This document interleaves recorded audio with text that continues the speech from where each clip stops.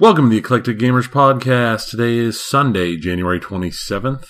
This is episode 80, and I am Tony. I'm Dennis. Happy 1 year anniversary. Except it's not 1 year.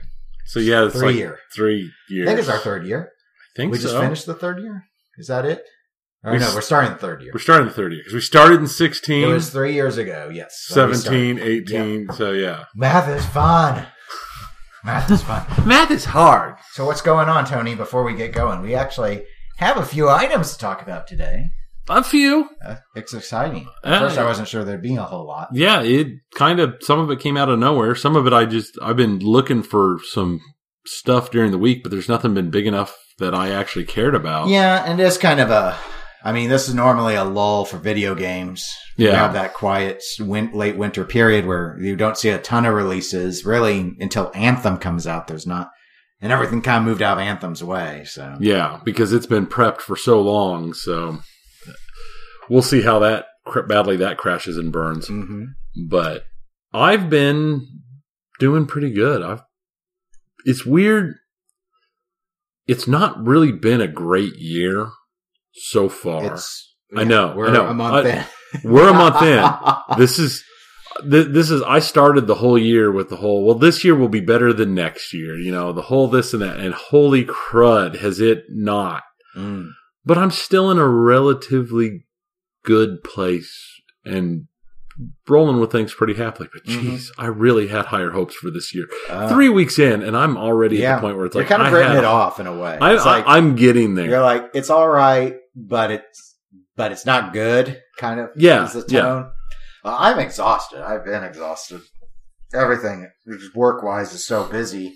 It was fun last week. We went to Pizza West. That was great. All the pros were at the SCS.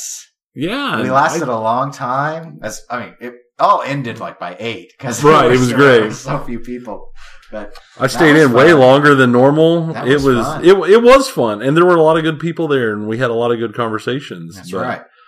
Holy heck, was that empty? It was weird comparatively. Yeah, that was weird. There were 11 players, and until it all got going right at the start, I did not realize how much more I prefer rooms without them being full of people. I almost could forget at pinball. It's so much better with fewer people. Yeah. I hate saying that because I want more and more people to come and play. More people! But yeah. But on the flip side, I'm not bumping into people. It was easy to switch from game to game. There were open games nice. All over the place, so it wasn't like normally there. You'd think with 7 games it wouldn't be too bad, but if you got 20-some people, you're basically everyone's on the classic because it's the only thing tearing everyone apart fast enough. And so that was nice. I could even hear the little train that goes around the first time I heard that night, I was like, what the heck was that? I could actually hear that today. I mean, yeah, it was nice. I mean, I don't have the crowd problem. I know some people have problems with crowds. I most definitely do not have a crowd problem. But it was different, and it was nice. Mm-hmm. Well, I guess we could go into pinball news. We actually do have a number of items to hit on. Yeah. The only other intro thing which relates to pinball news that I guess I'll note, there won't be a link in the show notes because this episode will be out first, but earlier today I recorded This Week in Pinball podcast with Zach Minnie, who people know from Straight Down the Middle, and now apparently from Flippin' Out Pinball because he's a distributor now. I did make fun of that repeatedly because conflicts of interest need to be pointed out by me at all levels. Well, yeah, no, that's definitely understandable.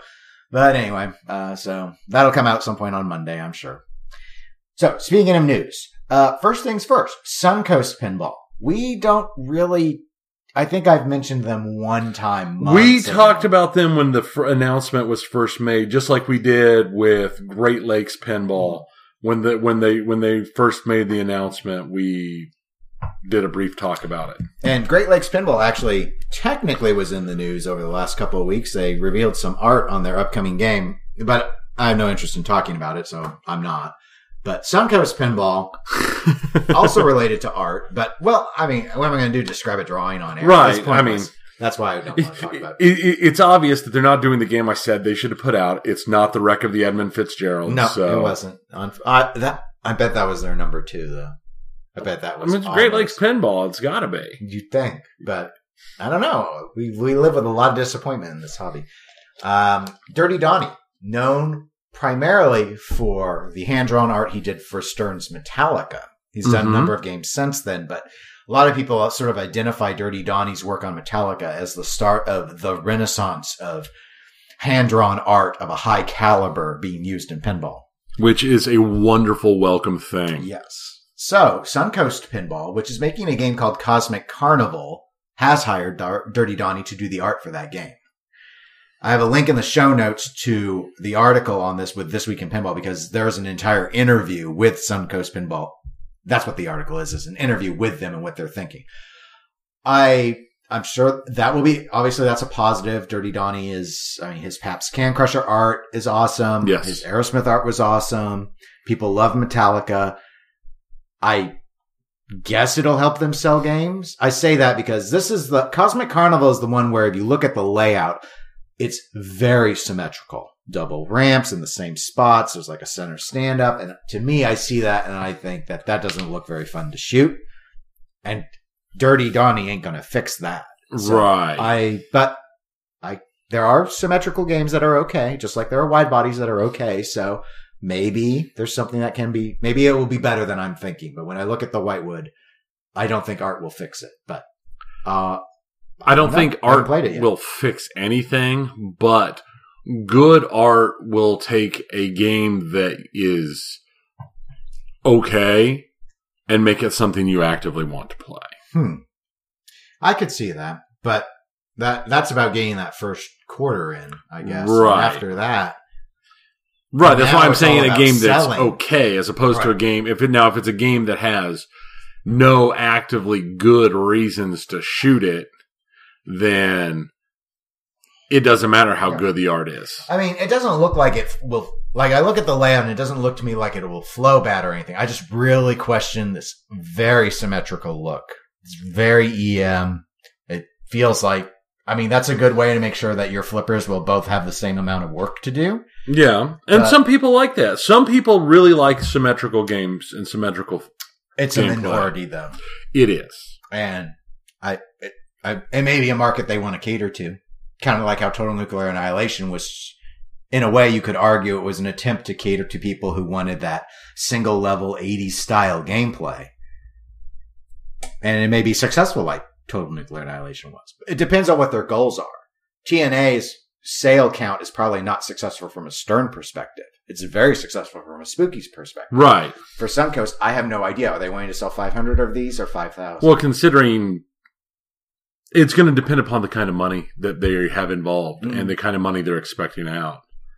Yeah. So we'll have to wait and see, but it's pretty big news that Dirty Donnie is getting back in the pinball design artwork field and with a different company this time. That they work on contract, so I'm not overly surprised about that. Just in a way, it's an upstart. And so he's given them a go.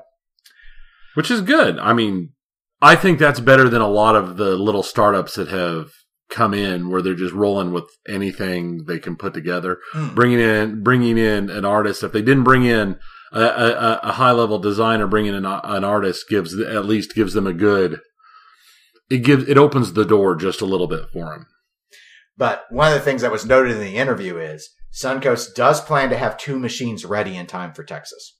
Really? Yes. Well, now I'm really looking forward to that. And they think that those 2 games will have the Dirty Donnie artwork on it.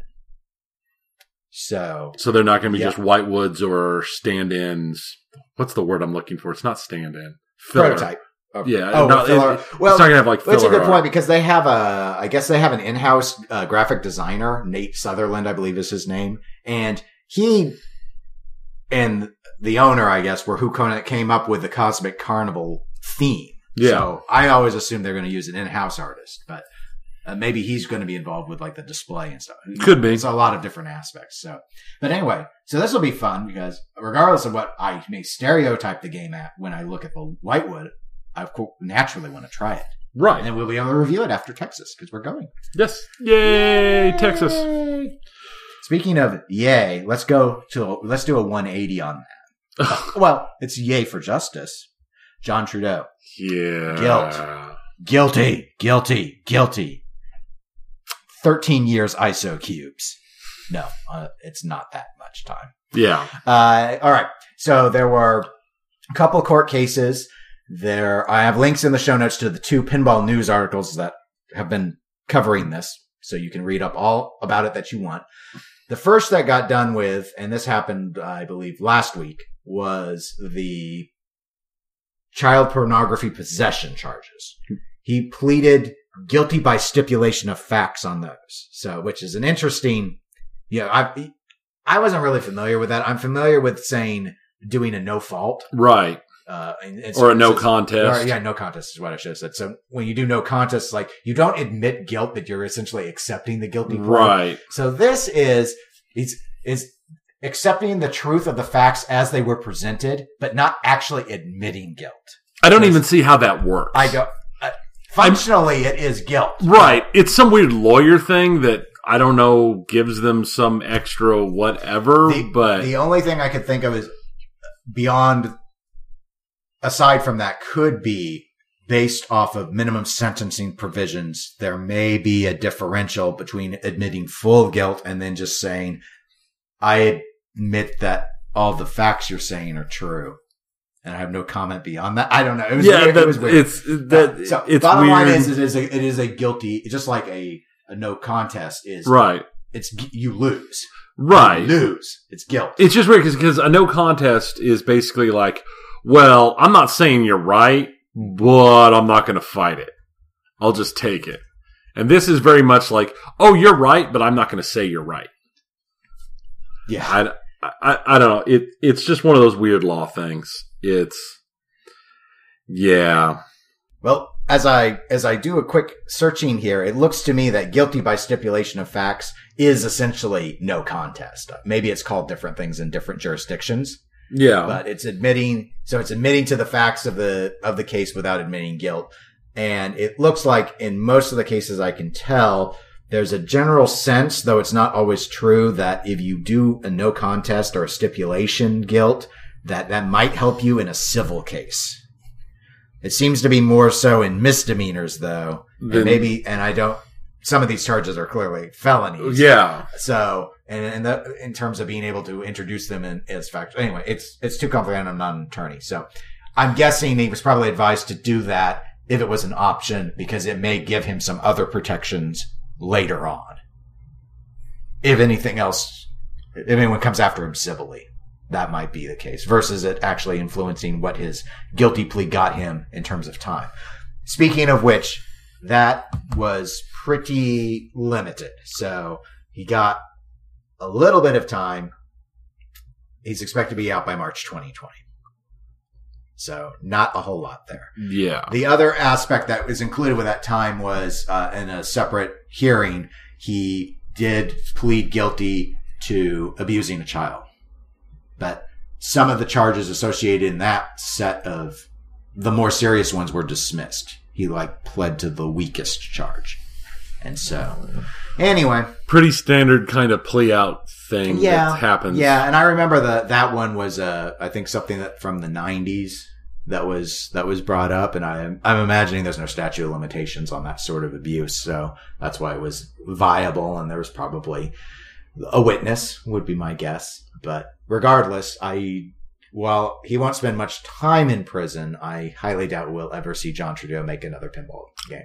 Yeah. I don't know, though. People give lots of second chances in pinball. But maybe we finally reached the limit. Maybe we found what the limit is, but somebody will.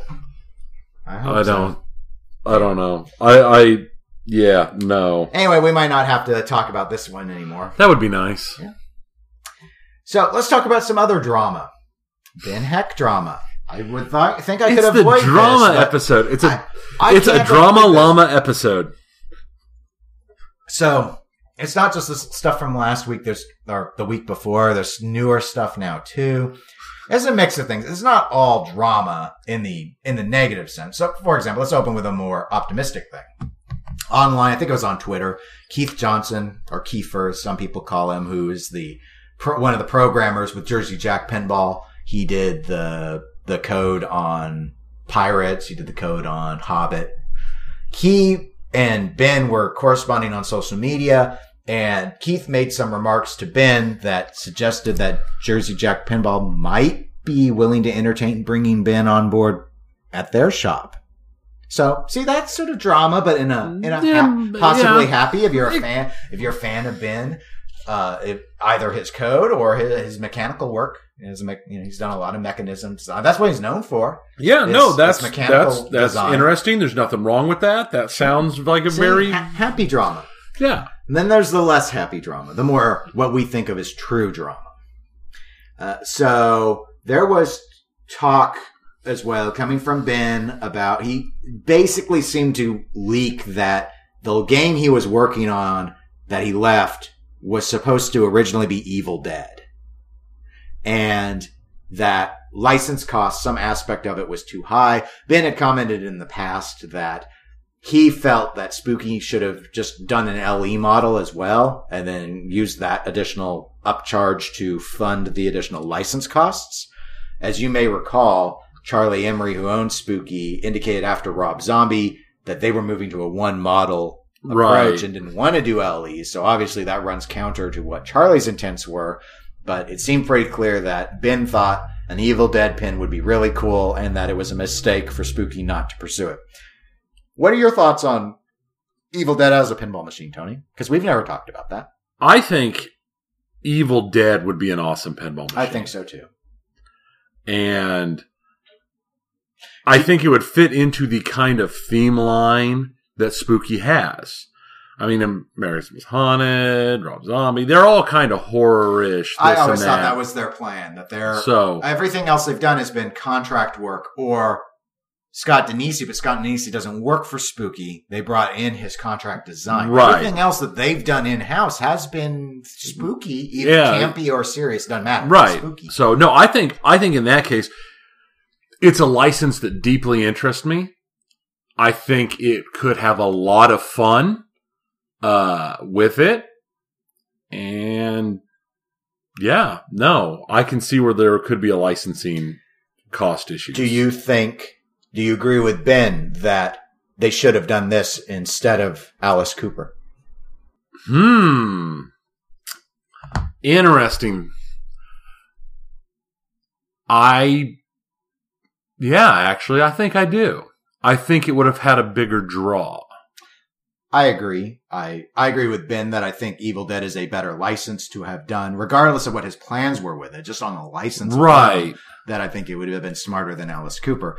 I don't agree with him that it's necessarily so good that the license fee should have been met no matter what. I don't know what the additional cost was, so It's hard to say. But telling the owner that you should just find a way to make it work makes you, I don't want it to get this I don't want it to be Beatles-fied where it's sort of like, what's $1 million? Right. But and again, you get a perfectly fun, more than perfectly fun, very enjoyable Beatles pinball machine, but the price is so high, I would never entertain buying one, even though it's a fun game, because there's so much of that license cost in that. You have to pay premium for a game that's a pro. Yeah. That's what you have to do. Right. So and that's definitely an issue. Anyway, Charlie Emery responded online, I think it was on Pinside, to Ben's comments. Charlie's always sort of stayed quiet about Ben's sort of taken pot shots from the sidelines for a long time now, criticizing everything with what happened with his game at Spooky, really. Right, and I can understand. The theme choice, the delays. I can, yes and no. Right, I'm not saying I agree with him, but I can understand why he would be upset over everything that happened. I can too. I don't know. It's weird. It's hard. Venting publicly is not a smart maneuver. It just makes him... I'm amazed Jersey Jack would entertain bringing in someone who's clearly shown a willingness to just rant about internal matters at a drop of a hat because he didn't like how everything went. That would be a concern of mine. Right. When I make a hiring decision, if I know someone has a reputation of not keeping things in-house, that's a problem for me. I don't work in pinball, but it's still a problem because you don't want drama about this sort of stuff getting out there. Secondly, while I do sympathize with the frustrations, it's like there are multiple ones at this point. The game being delayed. Okay, well, but Total Nuclear Annihilation was doing really well. From a business perspective, it's really hard to say. And I get that it probably stings that this outside designer came in and did something better than was ever done in-house. And you might take that personally. But the numbers don't lie. People wanted Total Nuclear Annihilation. Yeah. They wanted it more than anything else Spooky's done. Yeah, definitely. And still do. Yeah, that's definitely one of those situations where it's it's not a direct slight. It's not somebody sitting here saying, it's not like get business. Good noob. It's just, it's just business. It's like, there's so much demand for Total Nuclear Annihilation. Something has to be delayed. And how could you really delay Alice Cooper? It was further along. Right. So, I get why it's annoying, but they didn't fire him. They didn't make him leave. He chose to. And that was one of the things that Charlie commented on, was that Ben was constantly quitting. Always saying he was quitting. And then he finally actually really did quit. So now you've got the second, you've got the other side of the story. And the other side of the story is saying this is someone who, when they don't get their way, threatens to quit constantly.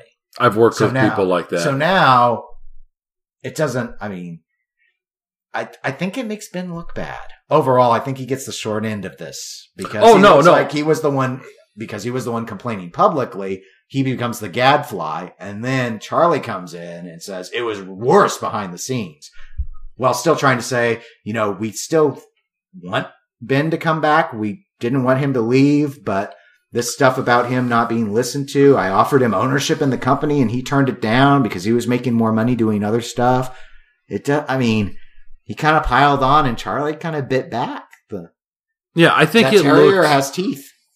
I think it was already looking bad for Ben before Charlie came in, because he looked like, I don't want to go so far as to say he looked like a crybaby, but it was pretty close.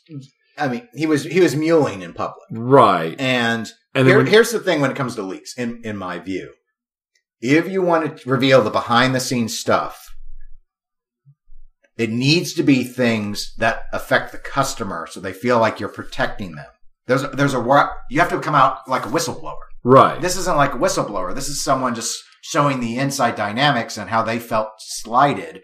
But they've listed so many slights that it looks petty. It's not like I got cheated out of getting paid for a game or something. Right. He got paid for the game. He didn't have anything like that looked shady.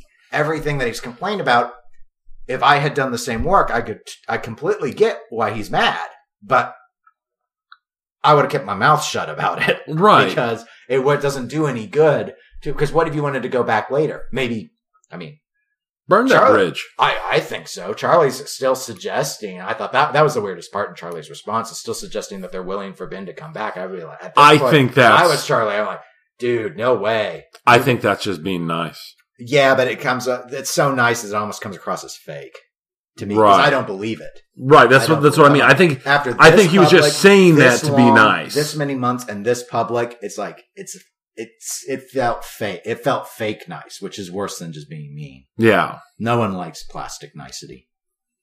This ain't Barbie girl. Slightly related, but this item will be in the upcoming This Week in Pinball. Ben also has made some remarks regarding that he had been working on a Monty Python and the Holy Grail design. I guess the issue there was a licensing deal couldn't be secured because one of the original, like everyone in Monty Python has to agree on things, and I guess one of them has dementia at this point, so nothing's really moving forward with that. But that he would have had a Black Knight as the main toy. And the way he was coming up with the design is it would use a series of motors and it would basically rip the limbs off of the Black Knight as he got hit. So I thought I'd ask you, what would you think of a Monty Python and the Holy Grail pinball machine as a theme? I think it'd be really good. And I think that mech seems like an obvious mech.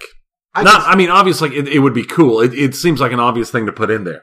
That and the bunny and the bridge and stuff like that. Yeah, I don't know if the Black Knight has to be the main thing. There were a lot of iconic elements. I know everyone likes to quote him, but people like to quote the knights who say knee all the time. The rabbit is always what I think of personally.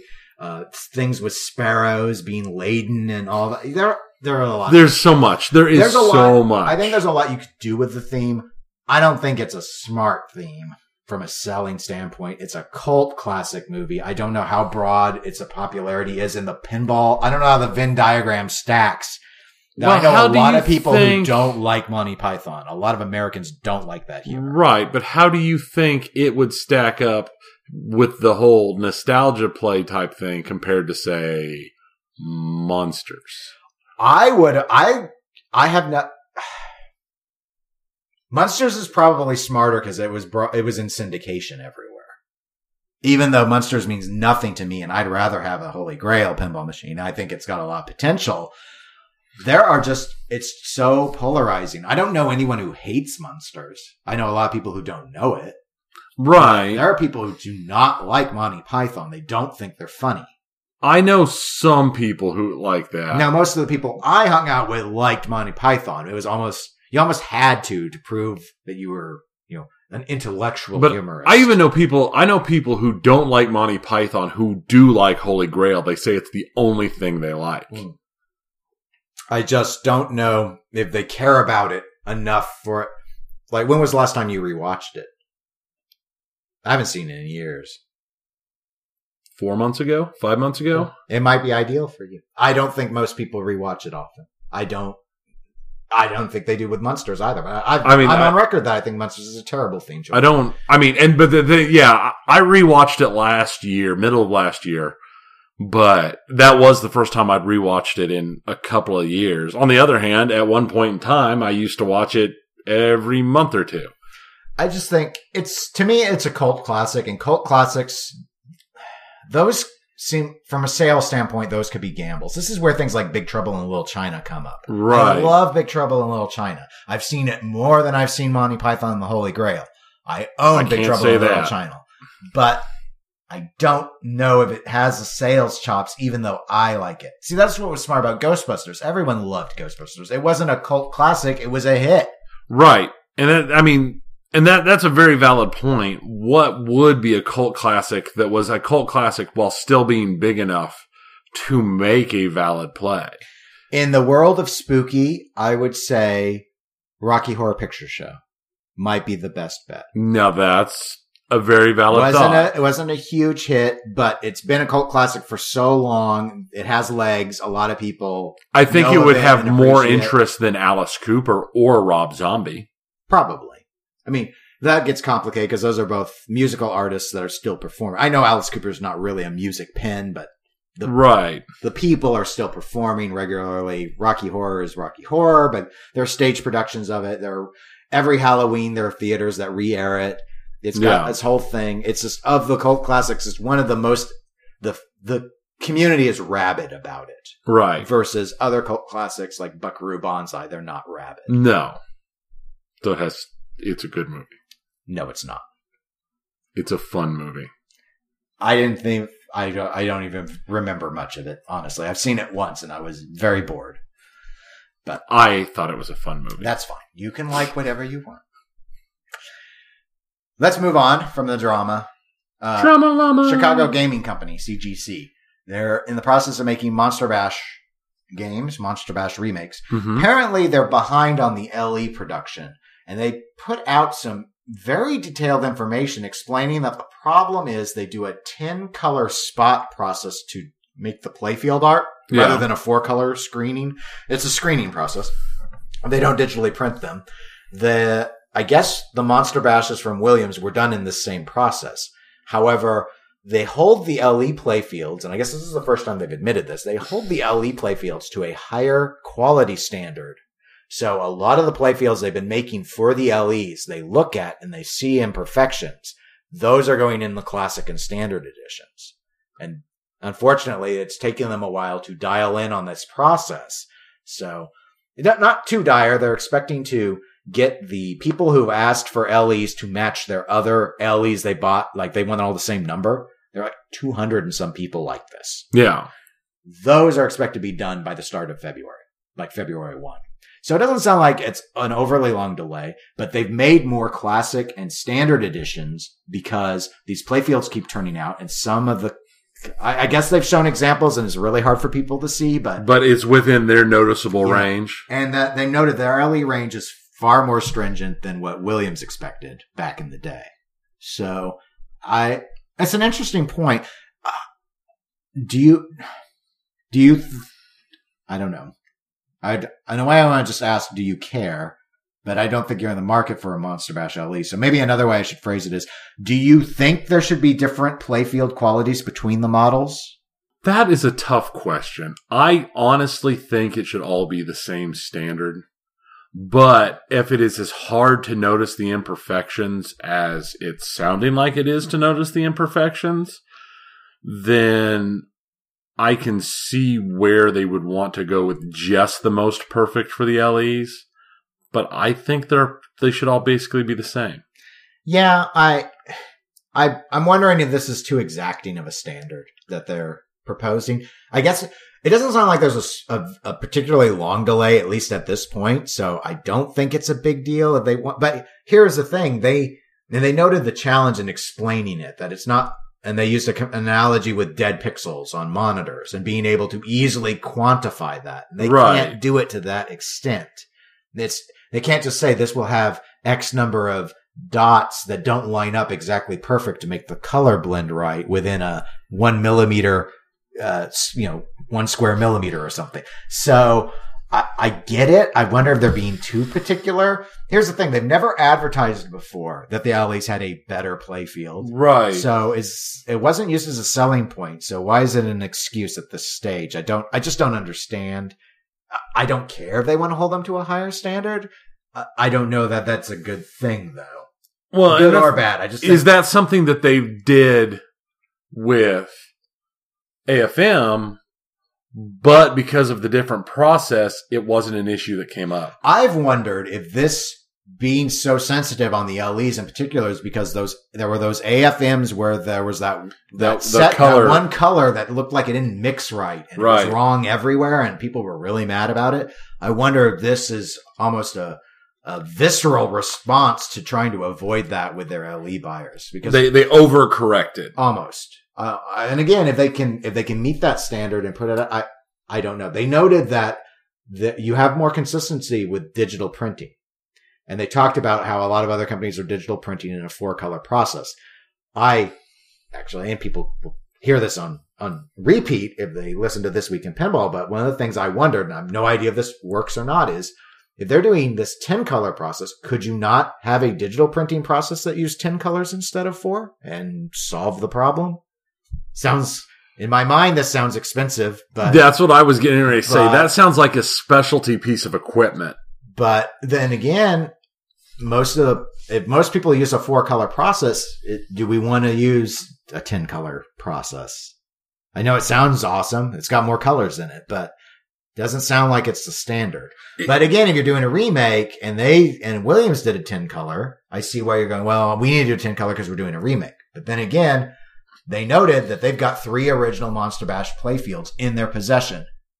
What they're putting out are 2 of their Williams games they'd never even send out in any model. Right. So their standard's already well above what Williams was doing. I don't know why it needs to be this high. Seems like a perfectionist overkill to me. It could be. And there's people out there like that. I wonder if, with how much better things have gotten, if a digital 4-color setup could give the exact same effect as this 10-color. Why wouldn't they just do it? Yeah, if they could do that and still, they claim that the 10-color process does get different color effects than what are achievable with the 4-color. Like that, they feel it's noticeable. Okay, that's good enough. But yeah, I just thought it was interesting. Final little piece of news. It's not really news, but interesting nonetheless. Obviously, rumors. I've been hearing rumors on Stern for a while about a Jaws. So it's been forever. Superman, based off of the 1978 film. Now the rumor mill is saying that Stern is working on a James Bond game. I was curious, what would you like to see if there was a James Bond game from Stern or anyone? I mean, would you want it to be based off of one movie, like GoldenEye was? Then there was the Gottlieb one in the early 80s, the one we've played it. right time credits in it. That was just kind of, I think, loosely just themed on Roger Moore as James Bond, but it wasn't built around any. Of course, the tech was so limited back then. Don't know. Would you want it to be like on a series of Bond films from one particular actor? Would you want it to be like all of the Bond movies, a selection of Bond movies, just one Bond movie? I don't know that I actually want a James Bond pinball machine. Okay. I was implying that you did by all my questions, but that's a perfectly legitimate choice. If it was going to happen, I think would be best just having a generic Bond. It is Bond, not a specific movie, probably not even one of the specific actors. I could even see doing it to where it was it had all of the primary Bond actors on it in different places and different things.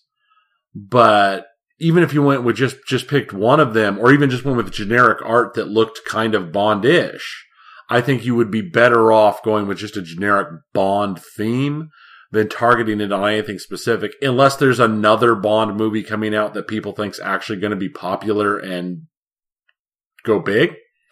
Right. Given that the rumor is Stern, I would think that the instinct would be to tie it to a current Daniel Craig movie, assuming Daniel Craig's doing the next Bond, which last I knew was up in the air. Or you could do it off of all of his movies, so starting with Casino Royale and use those.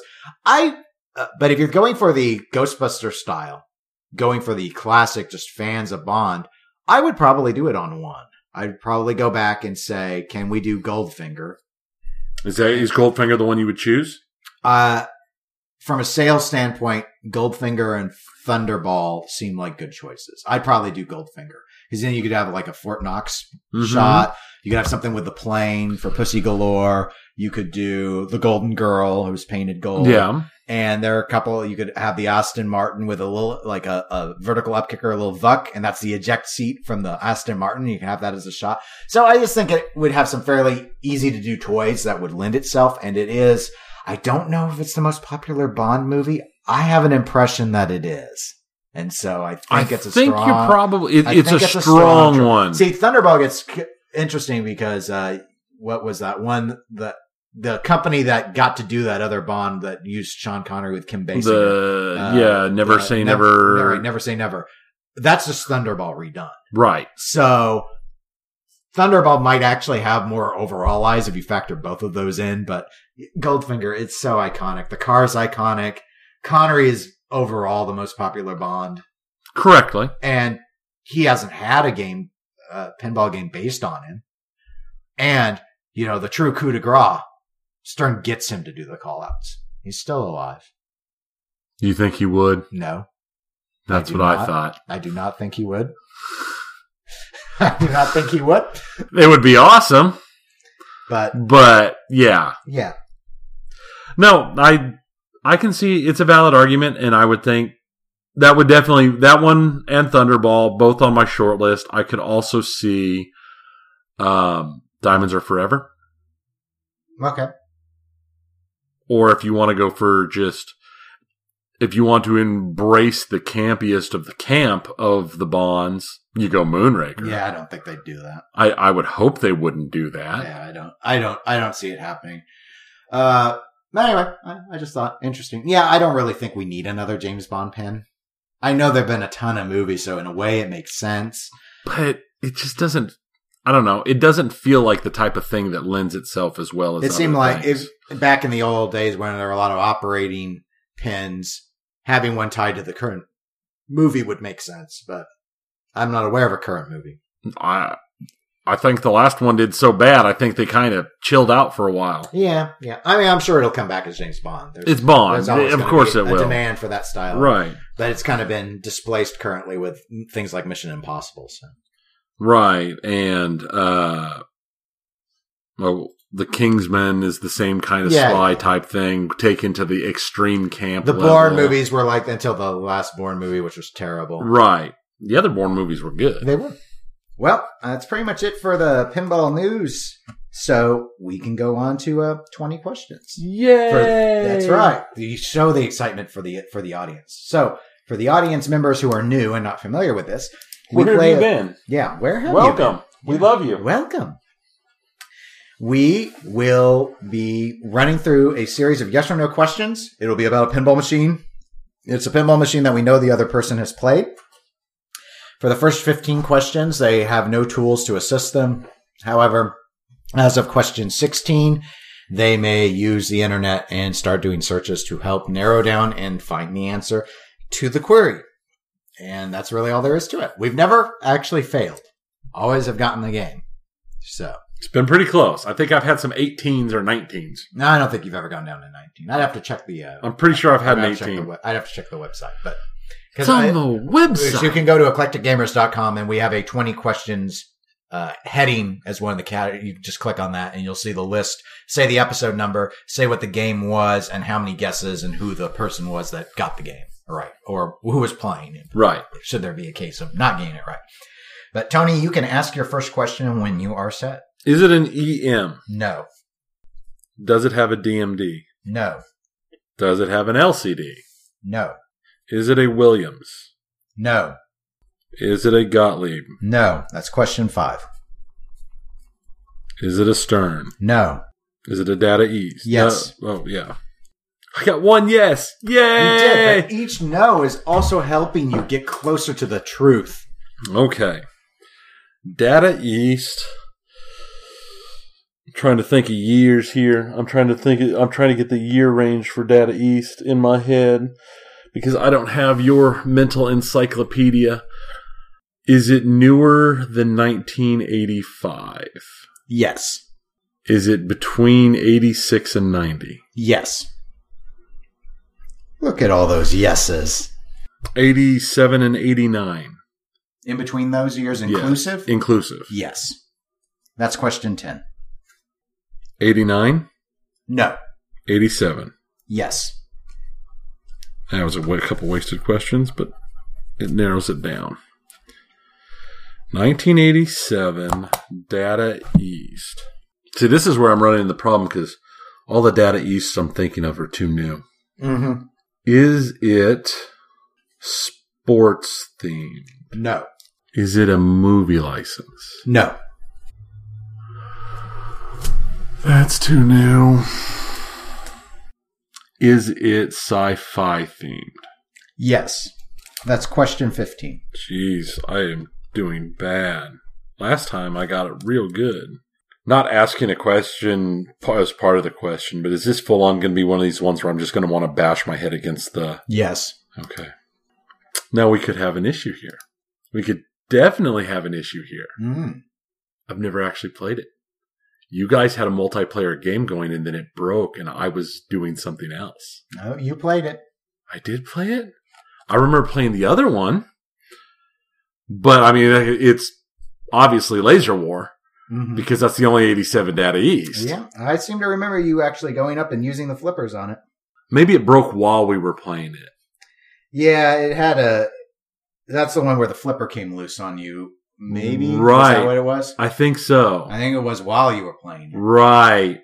Because I think that was the only time I ever actually played. Interesting. I ever actually played that tried one. It before or after that point. I didn't remember for sure, but... Because I know the last couple times we've been over there, yeah, I just think the only time I played it was that one time right after he got it. Well, I didn't say you finished your game. Yeah. Interesting. You need to put more time on it then. I need to put more time on it. Yeah, no, because I want to say the last time I was over there and played pinball, all I played was the other one. And then dinner was ready. Okay. I'm not positive of that. Well, I remember you playing it. That's yeah. all but I didn't remember how many times. Excuse me. I remember it breaking.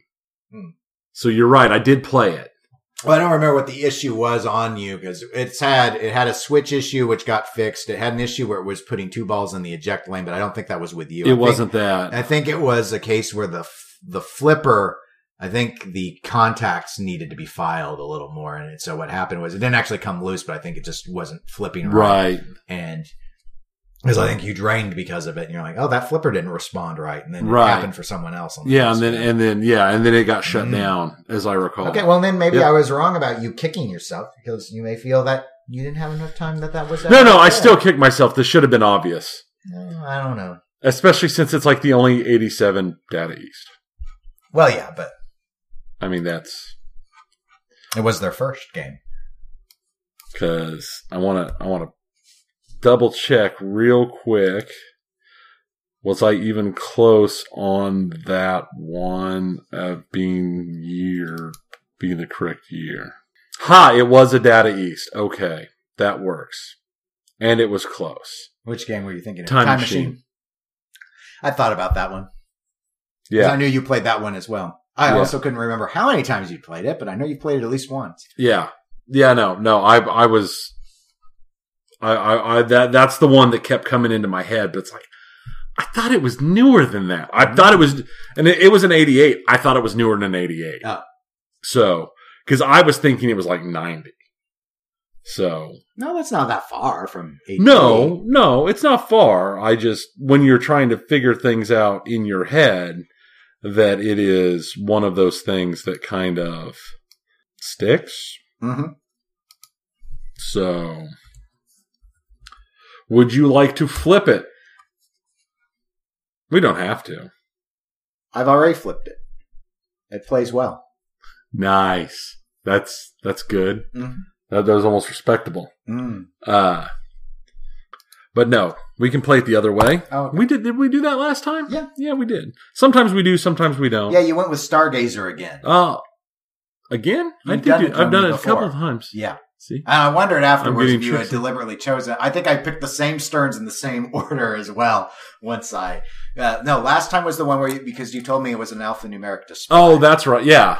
Yeah, because I was wrong, because I lied and I ruined it all. I didn't realize I'd used Stargazer before. I should have, because I think it was right after it was on location. And I wasn't too surprised that you did, because you had threatened to use a game that you'd done before because you thought it would trick me. Though I do think I actually got Stargazer faster the second time than the first. Yeah. Even with the issue. So, yeah, sure. Is it an electromechanical game? It is not. Does the game have a dot matrix display? Yes. Is the game a Bally Williams? No. Is the game from the year 2000 or newer? Yes. Is the game from 2010 or newer? Yes. 5. Is the game from 2015 or newer? No. Is it Star Trek? It is not Star Trek. Is it Avatar? No. Is it Iron Man? No. Is it a Stern? Yes. And that was 10. Is it WWE? No. Though that would actually be a good idea. Is it AC/DC? It is. Okay. See, I was kind of torn because with the vaults out now, it's like, man, there's such a big year disparity that could be done now. Yeah. So I went ahead and went with, we played AC/DC, and it was a premium model, and it wasn't a vault. Original Lucy. It was an original Lucy, so that's the one I was going with. Hard to remember the year. I knew it came out early. It was 13. It was 13 for the Lucy, and the regular premium was 12. Okay. All right. Video games, Tony. We got a few things to talk about. There's been some video game news going on here. There's been a little bit. I mean, there's been obviously more than we're actually going to talk about, but there's been one big thing of interest to us. Yes. Well, at least me. Well, yeah. Yeah. So, when the Nintendo Switch hit the floor in March of 2017, the big thing was Wind Waker. Or not Wind Waker. Wow, that'd be bad. The Zelda game that I can't remember now, even though I own it. Call of the Wild. And Breath of the Wild. See? It's terrible. That's what I get for not making all of my notes. But E3 that year was huge for Nintendo because they made a lot of announcements and they had a lot of excitement over what was coming. Yep. One of the highlights of the E3 in 2017 was the very easy tease of Metroid Prime 4. Mm-hmm. And by easy tease, I mean they showed a picture that was just the logo saying Metroid Prime 4. And that was it. Kind of like last year they did with Elder Scrolls 6. saying, it's not going to be here for a while, but here it is when Bethesda did that. Right. Right. But just to let you know it's coming. Yeah, it's to let you know we're working on it. There's other stuff, but we're working on it. And they've been quiet about it ever since. No mention at all at E3 this year. No mention during any of the directs. It's been complete silence. The only thing that ever came out was there was some drops that let us know that it was being worked on. The coding was being done by Bandai Namco. Yeah. And that was it. And there was an announcement made on Friday from Nintendo. They did a direct. They did a direct video that they put out, and basically it is saying that. Well, I'm going to go ahead and I'm going to read a direct quote. I'm going to read a direct quote from Shinya Takahashi, the senior managing executive officer. The current development progress has not reached the standards we seek in a sequel to the Metroid Prime series. Nintendo always strives for the highest quality in our games, and in the development phase, we challenge ourselves and confront whether the game is living up to that quality on a daily basis. We have decided to re-examine the development structure itself and change it. Specifically, we have asked the producer, Kensuke Tanabe, to work in trust and collaboration with the studio that developed the original Metroid Prime series, Retro Studios, in the United States, and restart development from the beginning. By collaborating and developing with Retro Studios, we believe we can make this game something that will meet our fans' expectations. They trash binned the entire game that they've been working on for the last 2 years through Bandai Namco and are starting over. I'm honestly don't know if they're maintaining anything. I guess they could probably maintain art assets is the only thing that might come through. But even there, you don't know. So we're looking at 2 years before the game that people have been waiting super hyped for the last 2 years. Well, I was going to ask, when do you think it comes out now? I think 2 years is the minimum. I would agree. If they're going from a clean sheet, if it's a clean sheet rebuild with a whole new company doing it, 2 years. Do you think that this ship? I mean, obviously, we don't know what the status was with Namco Bandai. Yeah. Or Bandai Namco. See, now we're all doing it. It's just nuts now. Namco. Let's just call it Namco. Yeah.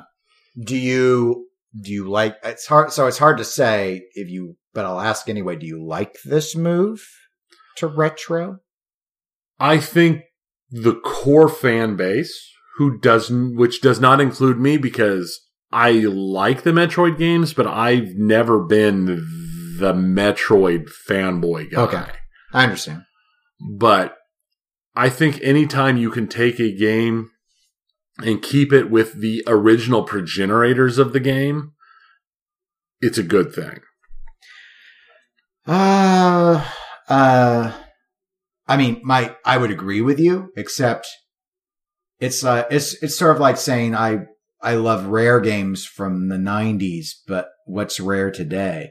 Most of Retro Studios that worked on Metroid Prime is with Armature now, which did Recore. They're not with Retro anymore. True. So that's where I wonder, I get it. It's going home to the home company, but most of the talent made their own company since then and isn't with them anymore. It's like loving Call of Duty 4 and saying we should have Infinity Ward do something. It's like core Infinity Ward is now Respawn, totally different company. That is a very valid point. On the other hand, you're also looking at the shift away from Bandai Namco, and Bandai Namco has kind of been what's a good way to put it? They put out cookie cutter games. They gave us Dragon Ball FighterZ. Yes, they did. And they've given us lots of other games with some similarities. And while they put out some really good games, they've also put out some real cookie cutter trash. Okay. That's fair. It is definitely, it's something we'll see. Like I said, I'm not hyper into it like a lot of people are. I do think that the true fanboys, are going to be happy with it overall. Because they're going to go with the argument that it is, if the game wasn't good enough for Nintendo's quality to release it, the game wasn't the game they wanted to play. I think and they're willing critique. to wait. It's a fair critique. It is a fair critique, yeah. I think a lot. I don't know. It's been so long since a Metroid Prime game, and a lot of people weren't big fans of Metroid Other M, at least in terms of the storytelling. So It's been a long time since a good Metroid game. So some people will probably also be willing to ask. I mean, overall, I think this is the right move for Nintendo because they clearly weren't happy with what Namco was doing. But on the flip side, why did it take you 2 years to reach this point? Why couldn't you tell a year ago that this wasn't going how you wanted? That's a valid question. And you've got the same producer, Kensuke Tanabe, is still, I guess, still producing it. Right, and he's been involved with the production of all but the very first Metroid Prime game. So I don't know if he saw something where he thought they were going to be able to fix it and they just couldn't fast enough. And overall, I agree with you. I think most of the hardcore fans will probably say this is for the best. Some of the more casual, but people who are really looking for Metroid, how late is that going to be in the Switch life cycle? I don't know. I know Switch isn't on the same cycle as, and 2 years out, everyone's in agreement that Sony and Microsoft have new consoles in 2 years. Right, but here's the thing is they've got new consoles in 2 years, but the Switch has only been out for 2 years. Yes. And there were announcements made very recently that there are no current plans to do either a hardware upgrade to the Switch or a price reduction to the Switch. They like what the Switch is doing. They like the position the Switch is in, and they're planning to leave it alone for at least this year and probably next year. Okay. Well, their sales numbers are such, as we just recently learned. Yeah. I mean, they're the best-selling console out there at this time. Play, yeah.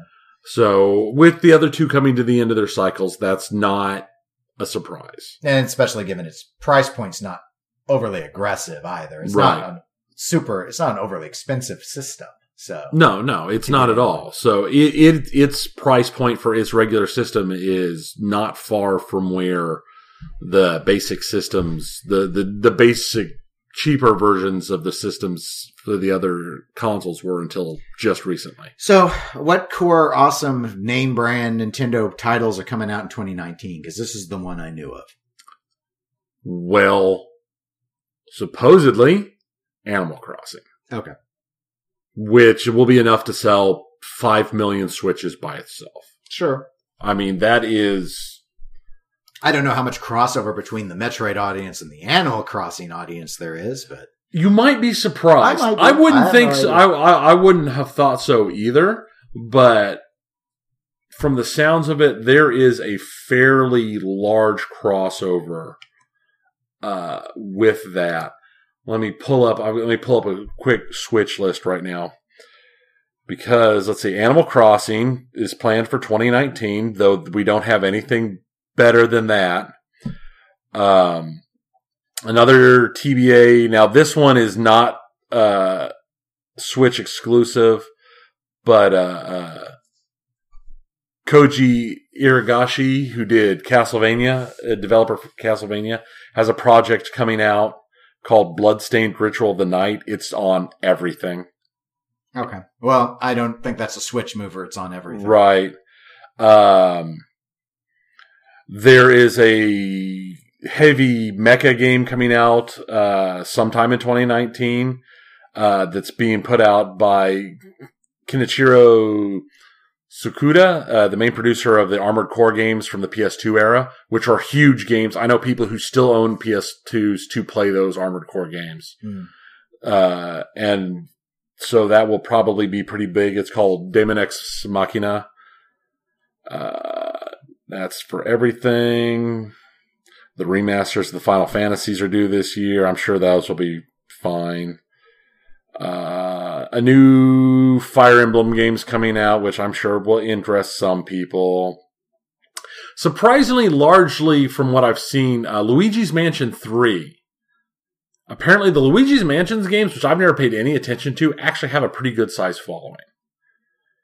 So that could be an interesting release. We'll see. Another port. Now supposedly a full-scale Pokemon game. Okay. Yeah, that would be pretty big.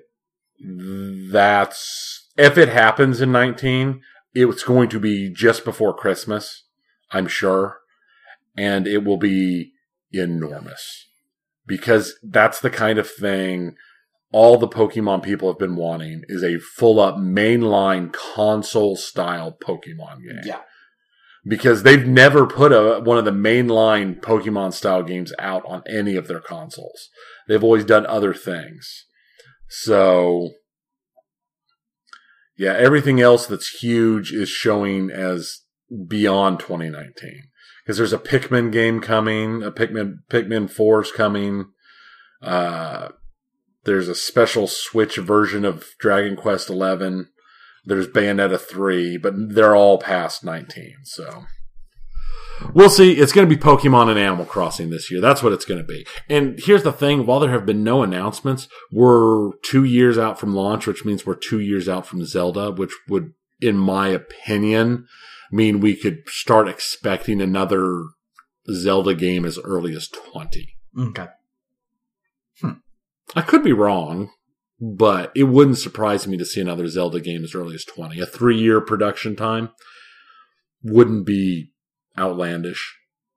No, I mean, especially compared to other games' development cycles. Yeah. Sometimes Nintendo seems a little slower, but they do put out a lot of Zelda games versus some of the other.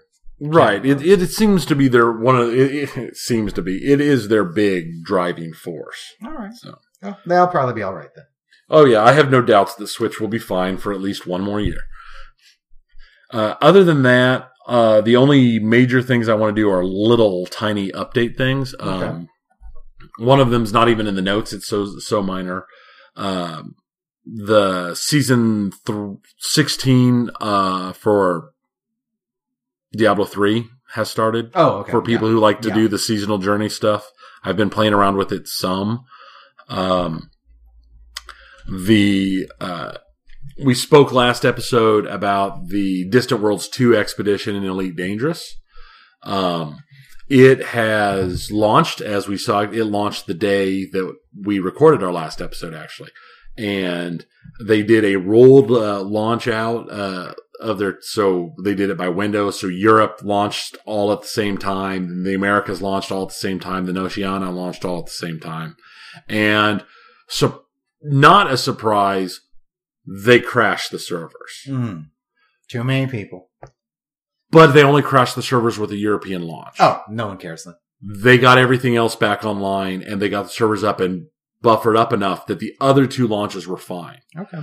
Their numbers starting out, when I first found this in December, they were looking at 3,000 people involved. The current expedition number's 13,000 people involved. So it has gotten to be huge. It's gotten to be popular. They have seen some first day losses. They lost 54 ships destroyed on day 1. So those people aren't in the process anymore. Being day 1, they're still in because they'd be able to catch back up. They'd be able to catch back up. Okay. Now later on, and the thing is they went to one of the first stops was a world that is called The View, as I recall, which is a high gravity planet, but it's if you land, you can get really pretty shots. Fortunately, 54 people crashed while landing and had their ships destroyed. So what has come out of this, as we talked last time with the emergent gameplay, is we were talking about how there's, journalists and there's people doing RPG stuff and, like full up Roll20 pen and paper RPG play and this and that. A new corporation. Is it a corporation in Elite Dangerous? I'm not sure. It's like a guild or a link shell or whatever you want to consider it. It's the grouping was formed in the month leading up to it, and they call themselves the Hull Seals. And they are literally just a large group of people who go around to repair all of the damaged ships to keep people in it.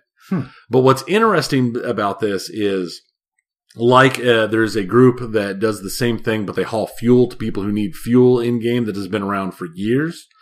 They have already taken part in at least one major rescue. Somebody got their ship so badly damaged they could not refuel, and they couldn't do anything for risk of the ship being destroyed. But they were over 2 hours of actual gameplay away from everybody else. So a squad from this new group spent 2 actual hours of gameplay to go rescue the guy and then roll back in. That's the kind of just little insanity, crazy thing going on. And there's so many stories coming out. We'll see. I'm not going to turn this into an everyday thing because I'm not paying that much attention to it. It's just since that was the actual launch update, I thought I would. Are you sure this could be your DDR corner? It's not my DDR corner. Oh, okay. It'd make more sense if I actually played this game. Oh, well, it would a little bit. But. So I've played a couple hours of this game. So now, speaking of games that I've played, this isn't one. No. But I've played the game that came first. On Tuesday of this week, so just this week past, Battlefleet Gothic Armada 2 was released. I've talked about Battlefleet Gothic Armada. I played a lot of it. It's a very enjoyable game. One of my biggest gripes on it was how small it was, but very enjoyable. Supposedly, this has been fixed in Armada 2, larger fleets, more of this. The trailer shows huge. With the trailer having what looks like larger groups, makes me happy. There's 3 campaigns in the game that I'm looking forward to. So I have, if you haven't figured out, I have purchased this game. Yeah. I have installed it. It is on my laptop sitting right in front of me as we record this. Oh. And I'm going to stream this game. I'm not saying I'm going to stream all of this game. Maybe you'll stream all of it. But I will stream my first play of this, my opening playthrough at the very least of this game when I first start up my thing. I haven't streamed in a couple of weeks just because life has gotten in the way, and I've either been not home or it's been one of those days where, you come home from work and you're like, oh, I should do that. And then you wake up and you've been asleep in your computer chair and you're like, I should go lay in bed because my back is killing me. Mm-hmm. Yeah. So I haven't really done any of the streaming that I hoped for. I'm going to continue playing my BattleTech campaign. I'm not necessarily going to stream it because my streaming time is more limited. So I'm going to concentrate on streaming Battlefleet Gothic Armada. Like I said, I'm going to stream at least my very first play, my first amount of playtime. And I'm also getting Ace Combat 7. Right. I'm going to use it as streaming as well. I'm going to be streaming it as well. So we'll be seeing more non-BattleTech-y video game streaming goodness from me. Still no pinball streaming from me. Right. I guess I could pull out Pinball Arcade. You can. I've sometimes done that. Lately, when I do video games, I've only been streaming Hollow Knight. Yeah. I'm over 20 hours in on that now. And then I've watched that speed run. You should have. I know. 20 hours in, you should have beaten this game like 9 times. Bosses. I'm doing the optional bosses. Oh, okay. Different, totally different strategy. And I've been pretty good about, I had to change my day. I couldn't. I try and stream pinball on Wednesdays and Fridays. I couldn't do Wednesday this last week because I had work events that were running into the evening. Yeah. So I moved it up to Tuesday instead and worked around that. But I've gotten into a week for quite a while now. I've been able to maintain that, even if I have to shuffle the days and times a bit. But I was starting to get there, and then work went insane. And yeah, Hollow Knight I usually stream on the weekends, but because I record the TWIP podcast, I couldn't do it this morning. And normally I do them in the morning. Yeah. So. I think you streamed some yesterday, didn't you? I did. I did in the morning, and then I actually did a little bit later in the afternoon because I didn't feel like playing We Happy Few. So it's like, okay, well, I'll go ahead and stream it because I've been streaming all of Hollow Knight. So right. So and also I have a couple of PS4 games now. I picked up the DLC for Spider-Man. I've been playing on it. I now have The Last of Us and Soul Calibur 6 and the game that gave me the most interest in the PS4 originally, and that is Horizon Zero Dawn. Yeah. I just kept saying Dawn in my head. It's Dawn. Well, it gets weird because there are other games with Horizon in the title. Right. So I've got a whole bunch of those, but I don't have anything. So I'm not planning on streaming PS4 games. Mm-hmm. I'm only going to stream certain things. That's why I'm Battlefleet Gothic Armada and BattleTech, though. Like I said, I'm going to play some BattleTech, but I'm not going to stream it. Just like I don't stream my Diablo playthroughs because nobody wants to watch me loot Pinata through stuff. Right. Yeah, I tried streaming on my Xbox with Tomb Raider, and then that taught me with, like, I have Red Dead Redemption 2 now and Far Cry 5. In those larger games, either they're narrative or they're sandbox, I don't feel I talk enough. Right. I don't want to talk the entire time. Right. Whereas with Hollow Knight, usually it can be me screaming at my deaths or going, where do I go next? I wonder what I should do. And I can talk a little bit more because it feels a little more constrained in a way.